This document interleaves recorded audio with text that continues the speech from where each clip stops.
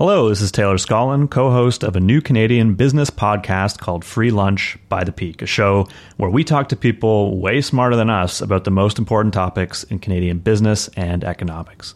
Every week in the show, we dig into a business issue that's impacting your life, from what's going on in the housing market, to grocery supply chains, to booms and busts in tech, and we do it with some of the brightest minds from across the country. We want to give you a sneak peek into the show, so here's an episode of Free Lunch by the Peak for you to check out right now. Hope you enjoy, and if you want more, you can find us on all your favorite podcast platforms with new episodes every Tuesday morning.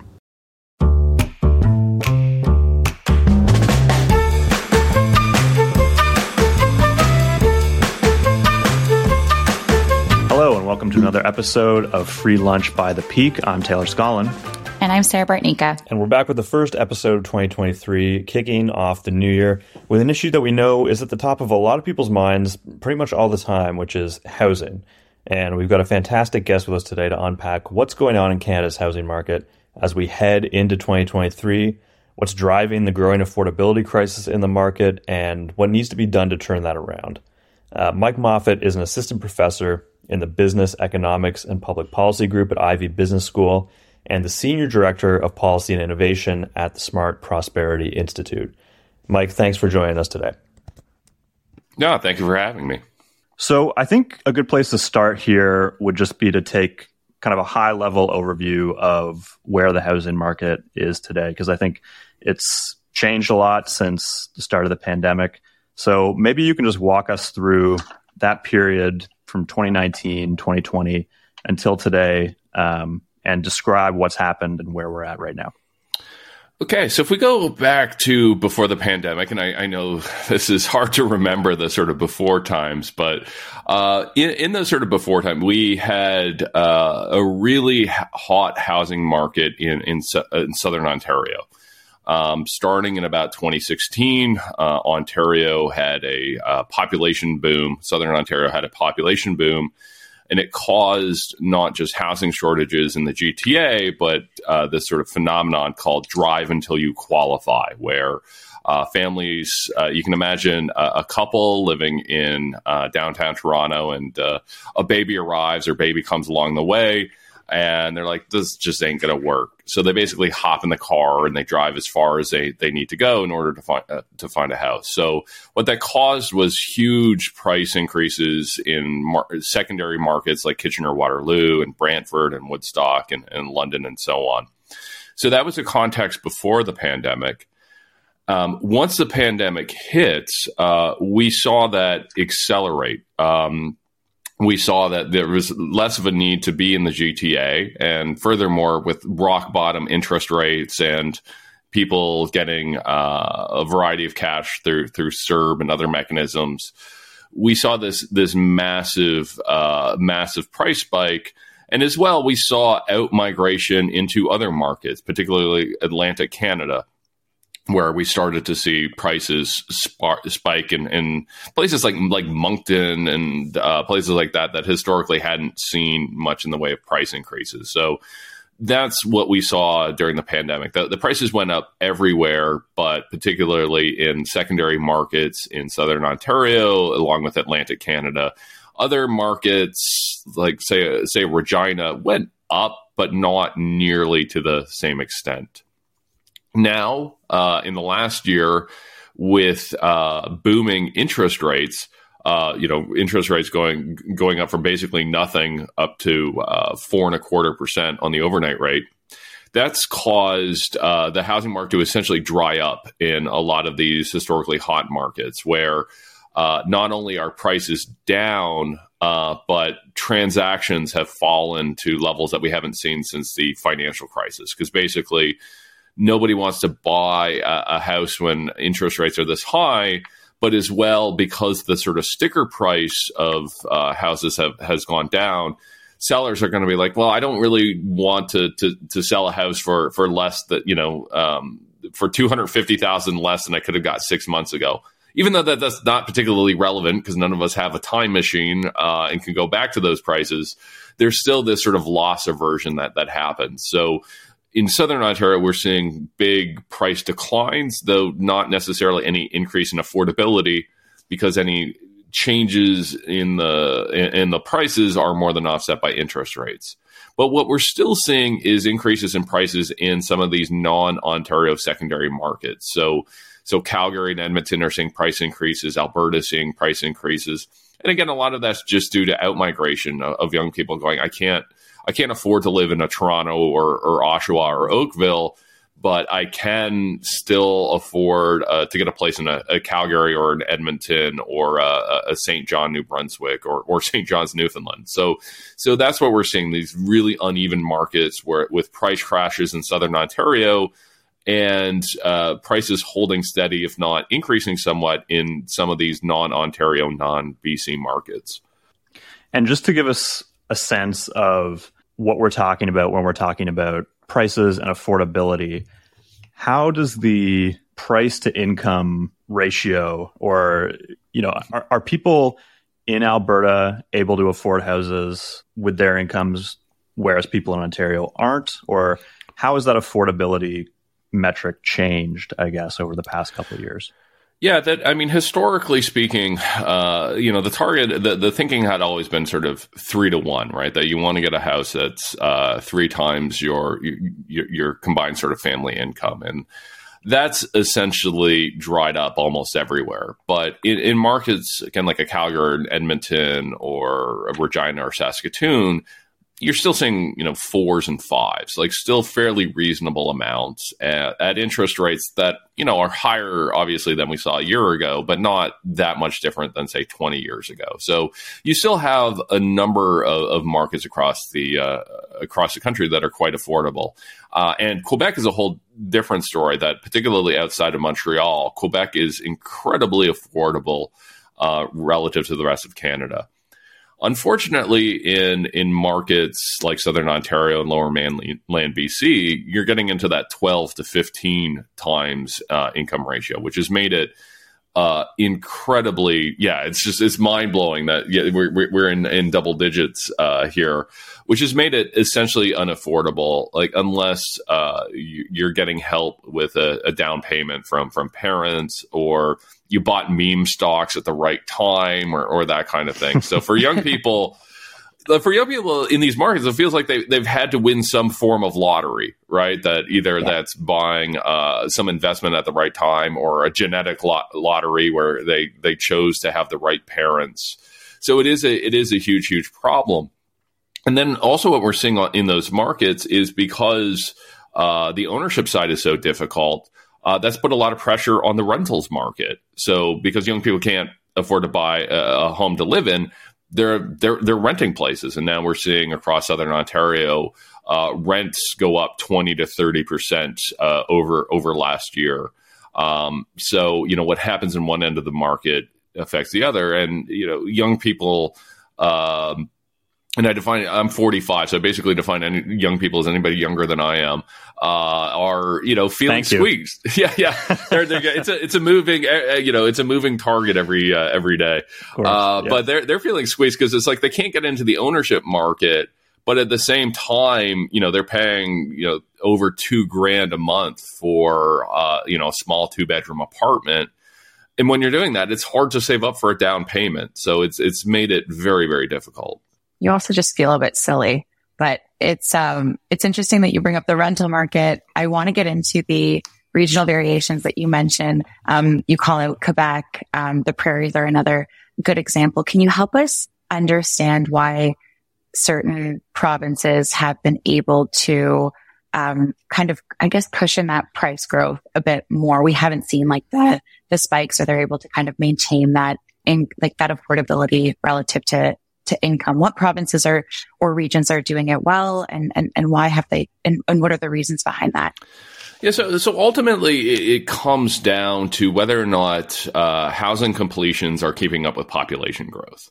Right, that's essentially that. It's not the entire story, but that gets you about 70 to 80% of the way there. So you have some markets like most of Quebec that just haven't been growing all that fast. That haven't, their populations are pretty steady. So they haven't had that much trouble keeping building up with population growth.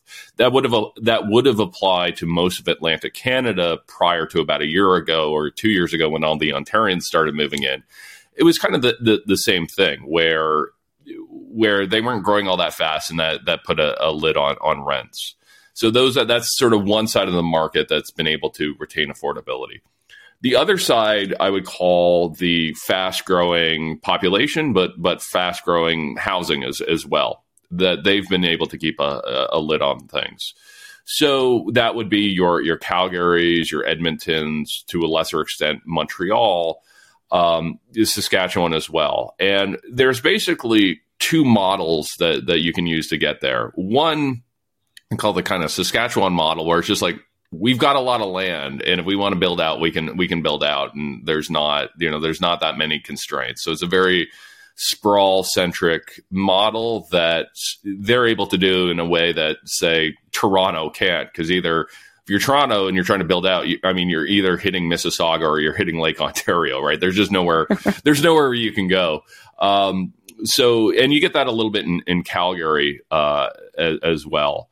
But you also have this secondary way, like a Montreal or to a lesser extent Edmonton, that's been more on building other forms of housing. So sort of missing middle kind of things where, in Montreal, and it just jumps out in the data, like how many families live in 2 to 4 bedroom apartments, like in mid-rise type apartments. And it's a housing form that doesn't really exist in much of the rest of the country. In Edmonton, there's less of that, but they've also, focused more on building infills, done things like removing minimum parking requirements and that kind of thing. So those are the two models for sort of affordability: either be somewhere that's not growing their population a lot, or somewhere that's able to keep their housing starts high. Where in lower mainland BC and southern Ontario, those haven't really been options, partly for regulatory reasons and partly just for geography. Like in Vancouver, you're hitting the mountains and the ocean. In Toronto, you're hitting other communities or Lake Ontario, so that really limits your ability to build outward. So the geography, I guess we can't really do much about, but the other side of it, the regulatory side, I want to get into that a little bit. What is the role of the municipal government, the provincial government, I suppose the federal government, in setting these regulations that seem to limit new home completions in southern Ontario and lower mainland BC? What policy is going on there that is preventing that supply from being built? So it's a number of things. So again, we talk about sort of parking minimum. So we have these, rules in places where we're trying to build like a mid-rise apartment near an LRT or subway line. And the government says, okay, well, you have to put in so many parking spaces. Developers are like, well, we don't have the room to do that. And secondly, that kind of defeats the purpose of building these along transit lines and trying to incent people to use transit. And then all of a sudden saying, okay, you need to have at least one parking spot, or if not two per unit. So regulations like that play a role. Zoning issues play a role. If you look at most of our cities in southern Ontario, they're zoned for single family homes and are only, that's the only sort of form you're allowed to build, which isn't a particularly efficient use of land. So you have all of these constraints, and we're starting to see cities deal with those kinds of things. So the city of Toronto, for instance, Mayor Tory has pushed through a number of reforms that have been somewhat controversial on zoning reform, on legalizing rooming houses, and all of these sort of alternate forms, which I think will make a difference. There is a provincial role as well, because one of the challenges, like let's say you're Brantford or one of these secondary markets in southern Ontario, or Woodstock or something like that, you can do all the right things on housing. You can have the perfect regulatory system. You can have a council that is pro-development, and pro-development in the right way, like not a sprawl development, but pro-infill, the most urbanist city council you can imagine. And all you're going to get is more people moving in from the GTA. You're never going to be able to solve your local housing shortages. So that requires provincial leadership, right? That the province can set minimum standards that would apply to the province as a whole.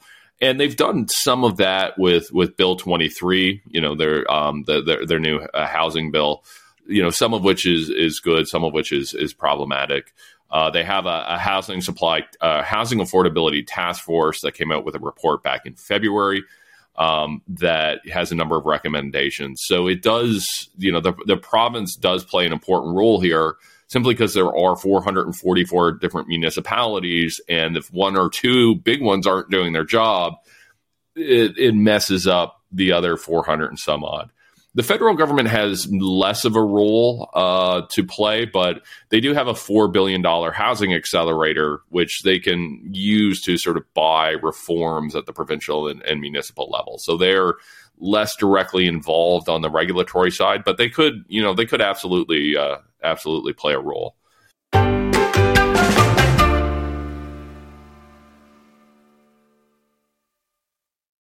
So let's take a step back here from, I guess, a perspective of all levels of government working together to make a certain area affordable. I mean, how does everyone work together? What is the best case scenario for, a region like Woodstock, right, to be able to sustain population growth that they're seeing with an adequate amount of housing? What are all the pieces that need to click for a region to respond well to an influx of new people? Well, it's a great question, and there is a lack of coordination and a lack of planning that goes on, right? Because again, ultimately, it's allowing housing completions to keep up with population growth. So ideally, we should be aligning our housing policies with the policies that affect population growth, which are things like international student rules and immigration and so on. And right now, those aren't particularly aligned, where you get the federal government just kind of announcing an immigration target with not a whole lot of notice, which makes it difficult for municipalities and provinces to sort of plan out if they don't know, are we going to be, 5 years from now, or, is our target going to be 400,000 or 600,000? They really don't know. And then on the international student side, which actually drives a whole lot of housing demand in Ontario, there's almost no planning whatsoever, where the colleges and universities ultimately are the ones who decide how much enrollment is. And they basically at some point just kind of tell the cities, oh, by the way, we are adding 5,000 students. You sort of figure out how to deal with this. So I think ultimately we need to have that coordination between all three levels of government and the higher education sector, and come up with these plans, because otherwise, municipalities are just kind of guessing how much housing they need and how that affects their regulatory reform. So, and it's a classic Canadian problem that we're seeing right now in healthcare and other areas as well, where different levels of government are responsible for different things, and they don't always play nice with each other. Well, I'm happy that you mentioned immigration, because it's the question that's on seemingly everyone's mind right now is, can Canada support the influx of over 1 million immigrants over the next 3 years, which is the ambitious target that the federal government has set out. And it's interesting that you mentioned too that this level of government, makes this big promise, but doesn't, isn't on the ground as much as the other two levels of government. So what is your take on what the answer is to that big promise and how it's going to play out? Well, I certainly think it requires more planning. The way that the federal government has gone about it is problematic, of just sort of announcing targets and going, okay, you guys figure out what to do with this. I think it's highly, highly problematic. I think we can, if we're smart.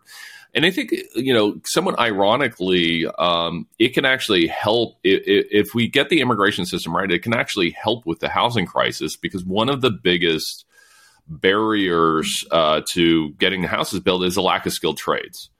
And part of that is we need to change how we do immigration in this country. So I always like to use this as an example. I'm a white collar university professor, who has this, sort of what would the immigration system would be considered sort of a high skilled job. And someone with my profile who wanted to move in from the United States or China or India would do very, very well in our immigration system. My dad is a retired sheet metal worker, who sort of, built back in the 1970s, did, heating and cooling and duct work on apartment buildings and things like that. Guys like him don't do very well in our immigration system. Those skills were considered particularly important. So I think we need to tweak our immigration system to be more favorable to people like my dad and less favorable to people like me. I think if we do that, then immigration can actually be the solution to our housing woes and not be considered adding to the problem. On the topic of federal housing policy, I noticed that certain people who were in charge of federal housing policy spend a lot of time on Twitter sort of disputing the claims that you've made about the supply issue and pitching this as more an issue of speculative investment and people buying up properties that they're not necessarily living in, basically a demand side problem. What do you think is there validity to that? Like, what is do they accept the premise that there is a supply problem in our housing market? Yes, there are some that outright deny it. And I cannot for the life of me understand that just from a strict sort of logic point of view, where it's like, okay, we're increasing immigration targets by 60%, but that shouldn't change the rate at which we build housing. Like I just, it's not even an economic thing. It's just sort of a math thing where it's like, okay, the population is growing faster than our housing needs should. But I don't dispute that there's a lot of speculation going on, and I actually don't see those as competing explanations, but rather they go hand in hand, right? That if we think about any time there's a shortage or a perceived shortage, it attracts speculation, right? Like when we thought, at the beginning of COVID, we were going to run out of toilet paper, everyone went out and bought toilet paper, right? Every time, and you just name it. Any time where there's a perceived shortage, that attracts speculators.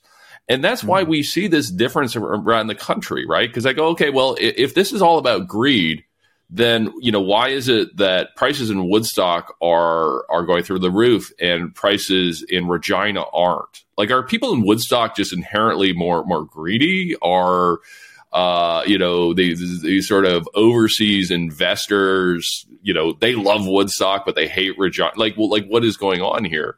Well, the answer is one's a speculative asset and one isn't, right? That one has a supply shortage and one doesn't. So that's, I don't see that as being these competing explanations. And in fact, I see them going hand in hand. And, I'm fine with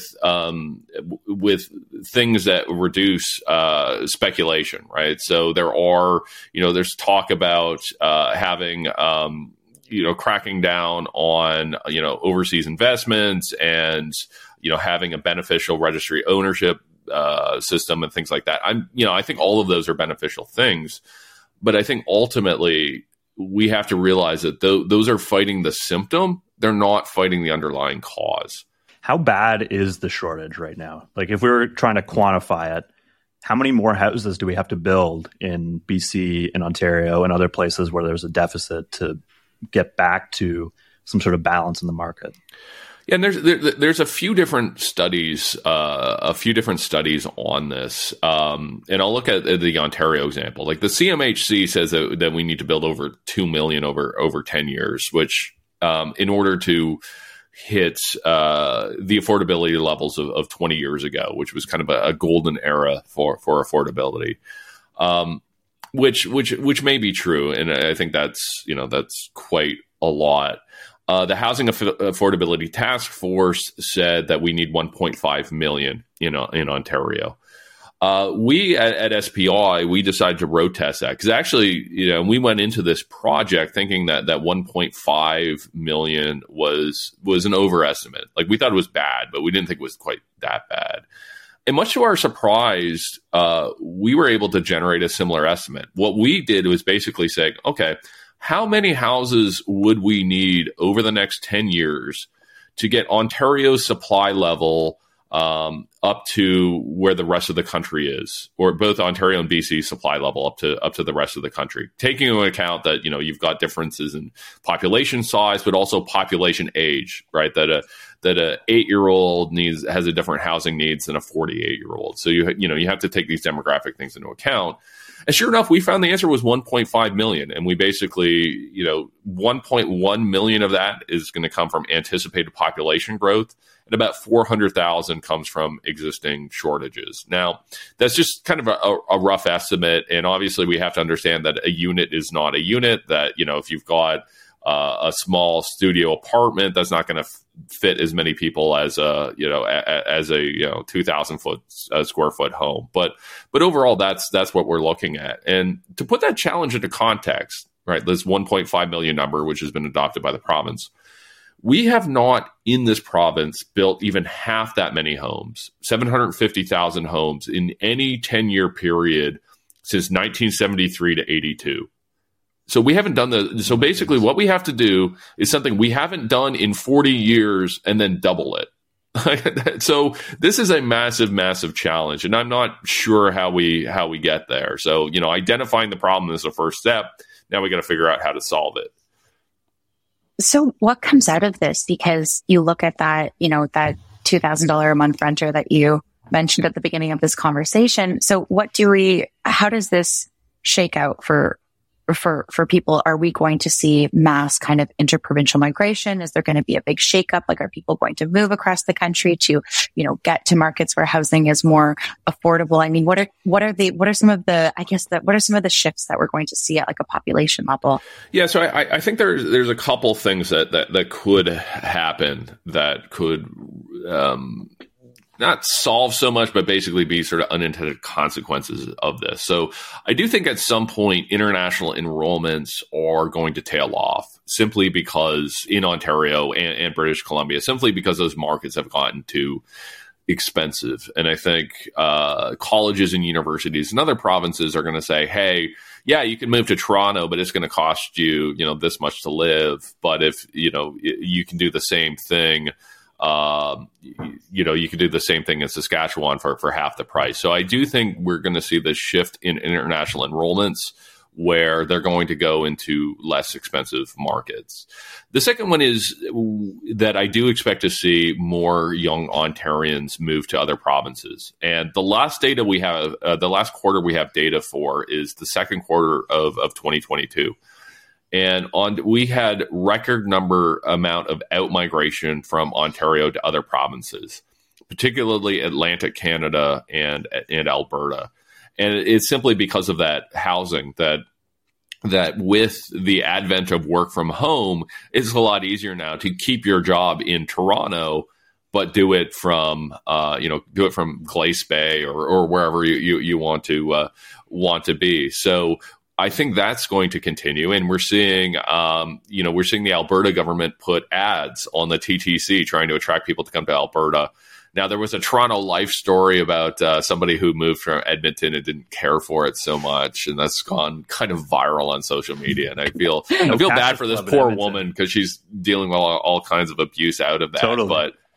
But I do think that is going to be a thing, but it is going to be challenging for people, right? There was I remember during the pandemic, there were these memes videos on TikTok about, somebody moving out to rural New Brunswick and asking their neighbor where the nearest Whole Foods is. And they're like, yeah, I think it's in Montreal, and it's like, why can't I get same day delivery from Amazon here? It's like, well, because you kind of moved out in the middle of nowhere. So there is going to be, I think there are going to be young people who are going to do it. Some will like it. And for others, there will be a bit of a cultural shock.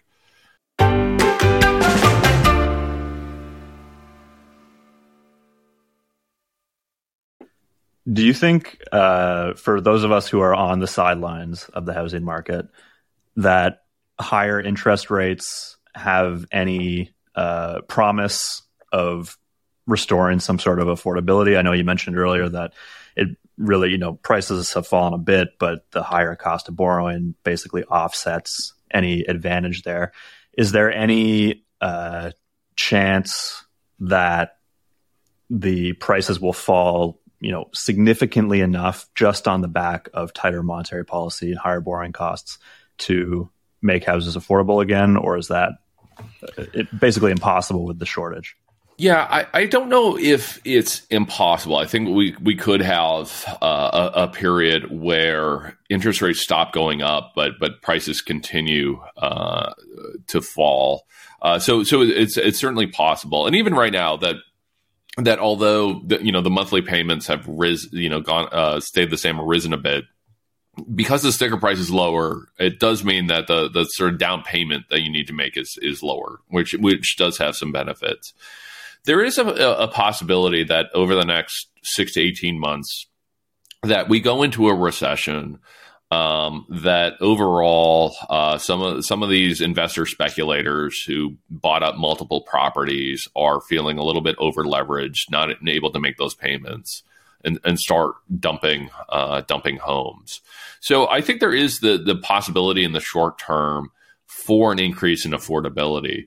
My concern is more the sort of the longer, like the 5 to 10 years out, right? That the long run outlook looks to be less affordability unless something big changes, either on the international student side or we just get really good at building homes. But yeah, I do think there is a very real possibility of some short term instability in the housing market, which will create affordability for first time home buyers. Is there a level of risk that you'd assign to the possibility of a kind of an 08, in America style foreclosures or things of that nature, or does that scenario feel a little bit extreme at this time? It's possible, though the dynamics in Canada are a little bit different. Than the United States, you can essentially sort of walk away from your mortgage. You basically just hand your keys back to the bank and say, like, look, I'm underwater. You take that back. Here, outside of, I believe, Alberta, that's not possible, right? That you're still on the hook for these things. So I do think, unless there's a personal bankruptcy, and then there's a whole adjustment process that goes on. But it is certainly possible that you find yourself or investors find themselves so underwater that they are starting to declare bankruptcy, and some of these homes are going on the market. So I do think that's possible.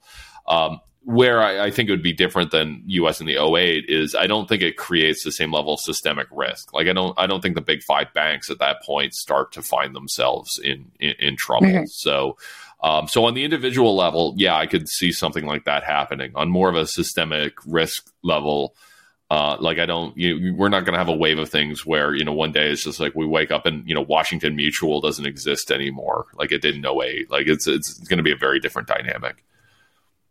I think it's interesting to talk about this in the context of seeing these stories come out about, so many mortgage holders kind of hitting their trigger rates, where most of their payments are going towards interest and not the principal loan amount, or kind of seeing that a lot of, people have their variable rates up for adjustment pretty soon.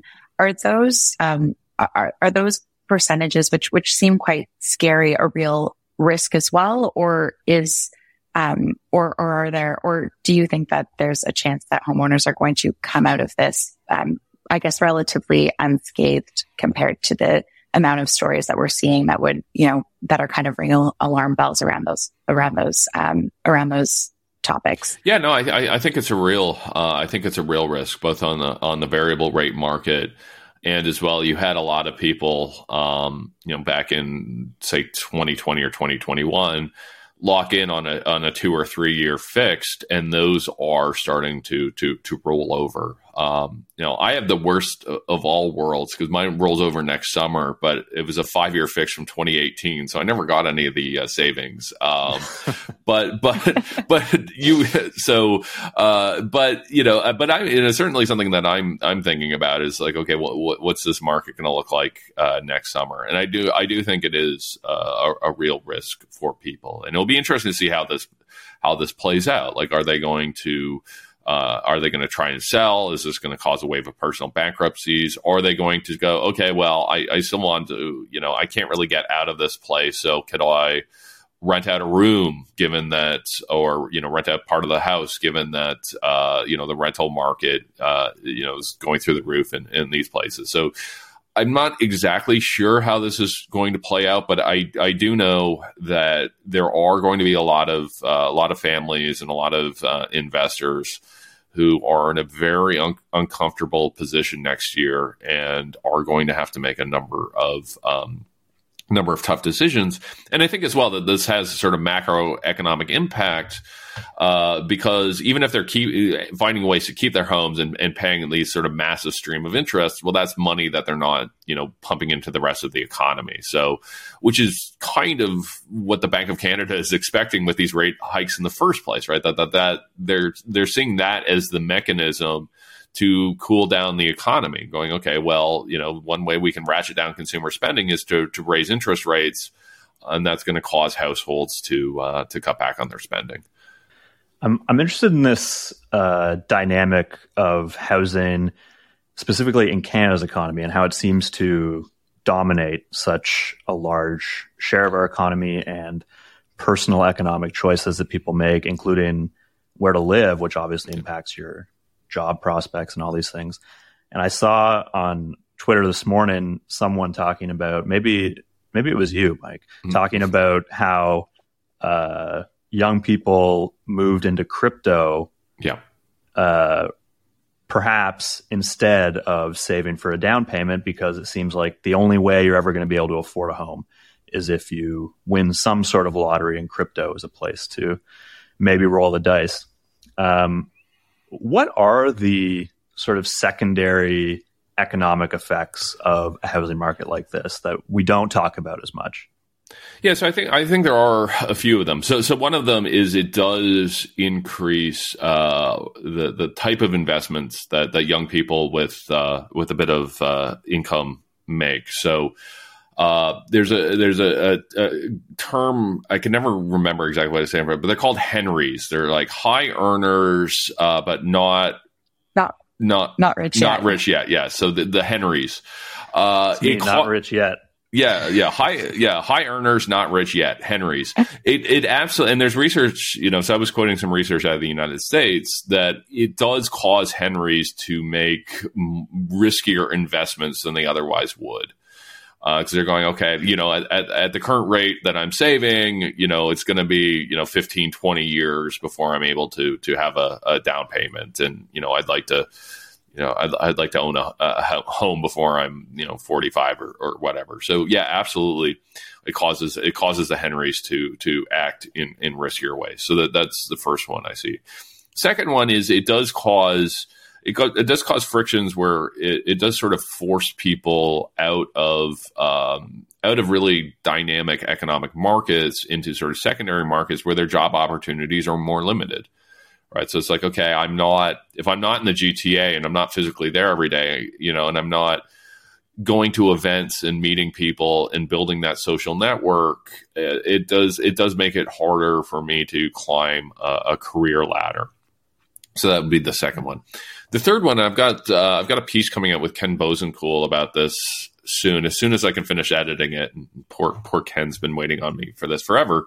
But one of the big things it causes people to get married and have children later. And you actually see that in the birth rate, that, places with high, rising real estate prices, people have their first child later in life.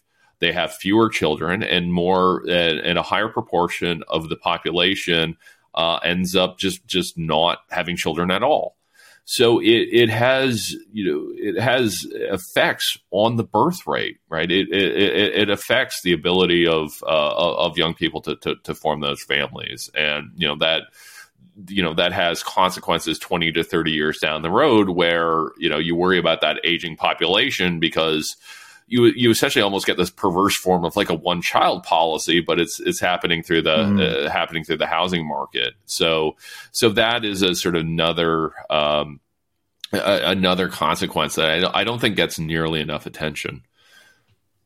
There's a few things too. I mean, we've seen, I think there's numbers that have come out of the UK and the US about people moving home at record rates as well. And I don't know if there's numbers on this as well, but I'd assume that there's also that reliance on maybe a dual income component as well when it comes to housing. So interesting how this plays out in people's day-to-day lives. And I guess on that point too, I wanted to understand a little bit in the context of rising interest rates and talking about housing and maybe people offloading homes at the point at which they can't afford it anymore. What rents are, as you mentioned, above, they're at record rates. They're sitting at above $2,000 right now nationwide. Are there any immediate effects that we're going to see play out in the rental market in the short term? Yeah, so I'm not seeing much in the way of relief on the rental side. That we may see rental stock go up a little bit again because people are selling these homes and they're getting turned into rental properties. But unless something strange happens again on the international student side, or you get this sort of mass exodus out of Lower Mainland BC and Southern Ontario to other provinces, I don't see a lot of rent relief happening. And I do think one of the things that might shake out of this, again, with people putting their homes up for sale because they find themselves underwater, is I think a lot of those homes will get bought up by REITs and other investors who, unlike the mom and pop investors, are a little less sensitive to month to month and year to year variations in prices. So I think that is one of the potential risks here, is that a growing portion of our housing stock ends up getting bought by institutional investors because they're sensing an opportunity that they have entire teams that do that sort of same demographic work that I am. They're seeing the same long run potential. So they're for them a small recession that drives down the housing market is a massive buying opportunity, and I wouldn't be surprised to see those institutional numbers go up significantly should we have a recession. So this problem seems fairly intractable in the sense that it requires coordination of so many levels of government, like we've talked about. It requires existing homeowners to lose some of the value of their homes if they're going to be cheaper for other people to buy. Is there any precedent for other jurisdictions digging themselves out of a hole like this? And what would that look like? I mean, has anyone done this successfully? Yeah, well, not in a while. Though we are seeing some countries like New Zealand, for instance. Historically had a housing market that was even sort of scarier than ours, and they've spent a lot of time on reform, and things are getting better there. We're seeing California make some big reforms, so it is possible. And I think the model for us, where we were able to deal with this was after World War II, right? Where we had this massive sort of population growth of all the soldiers coming back and the baby boom and things like that. And, built massive amounts of homes fairly quickly. Some of that was on the private side. Some of it was financed by the federal government through the CMHC. So it's certainly possible, right? And we have seen this historically before, but it's going to take a few things. Like it's going to take politicians who sort of understand the magnitude of the problem. And it's one thing to just say, yeah, we need 1.5 million homes, but then go, okay, well, what does that actually mean? So big reforms on on the zoning side, big reforms on the labor side to get more people in the skilled trades. We need to be more productive in the way that we build homes. That the way that we build most homes really isn't that much different than when my dad was doing it back in the 1970s, right? But we don't build cars the same way we did in the 70s or anything else. So, there's some interesting designs, areas out there to look at, through 3D printed homes to the use of mass timber for mid-rises. So there's a lot of interesting technologies there that we could scale up using government policy. So I think it is possible.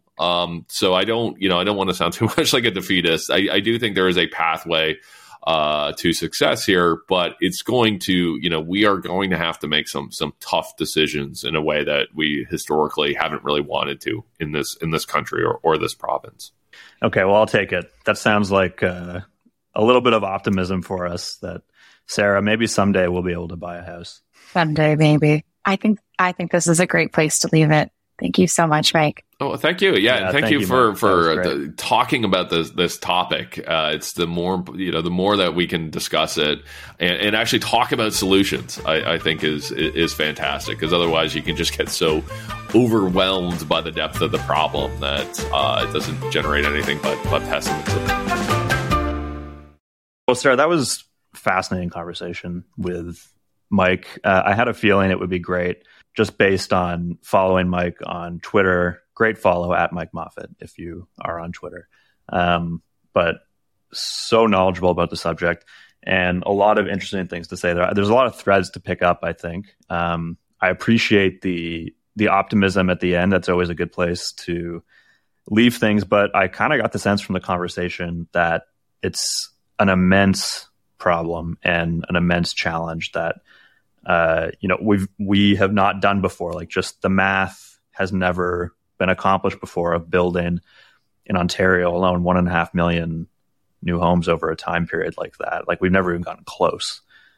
So it did leave me a little bit concerned about the prospects for solving this problem. I don't know. What did you think? I agree with the concern. It is anyone who is keeping up with the news, which I think most young people are, because the housing market is such a fascinating place to put your attention and watching the swings in it. But we see these big numbers, right? That come out. I think we mentioned some of them in this call, like the 1.5 million homes that we're short of, the million plus influx of immigrants that we're expecting, the interprovincial flows that we're kind of seeing that are changing regions day by day. And it was really helpful to have someone come on that could kind of unpack those numbers and put them into a bit of context. And then the knowledge coming out of it as well that Mike highlighted was just things that I don't think we thought about as well. I personally didn't really think about immigration as being an opportunity in the way that he spoke about it. Yeah. And the call out too, right, that the immigration system that we have here set up actually kind of works against our goal in a way of getting more houses built, because the people that actually have the expertise, the skills, the know-how to be able to maybe innovate our housing, our construction industry rather, a bit, are exactly the ones that are going to be getting shut out of this system. And meanwhile, right, the high earners, the ones that will, maybe be, the ones looking for homes like this are the ones that are being, welcomed in through the system. So that piece was interesting too. Yeah.